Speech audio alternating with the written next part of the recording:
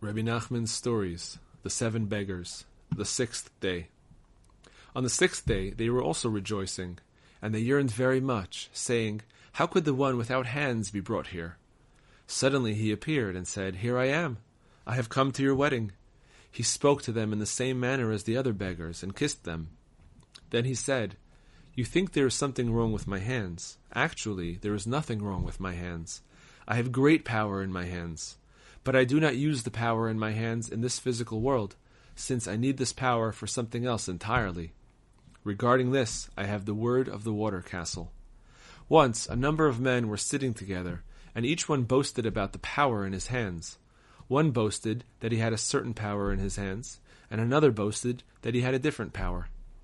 Finally, one boasted that the power in his hands was such that if an arrow were shot, he could retrieve it. He had such great power in his hands that even after an arrow had been shot, he could return it and bring it back to him.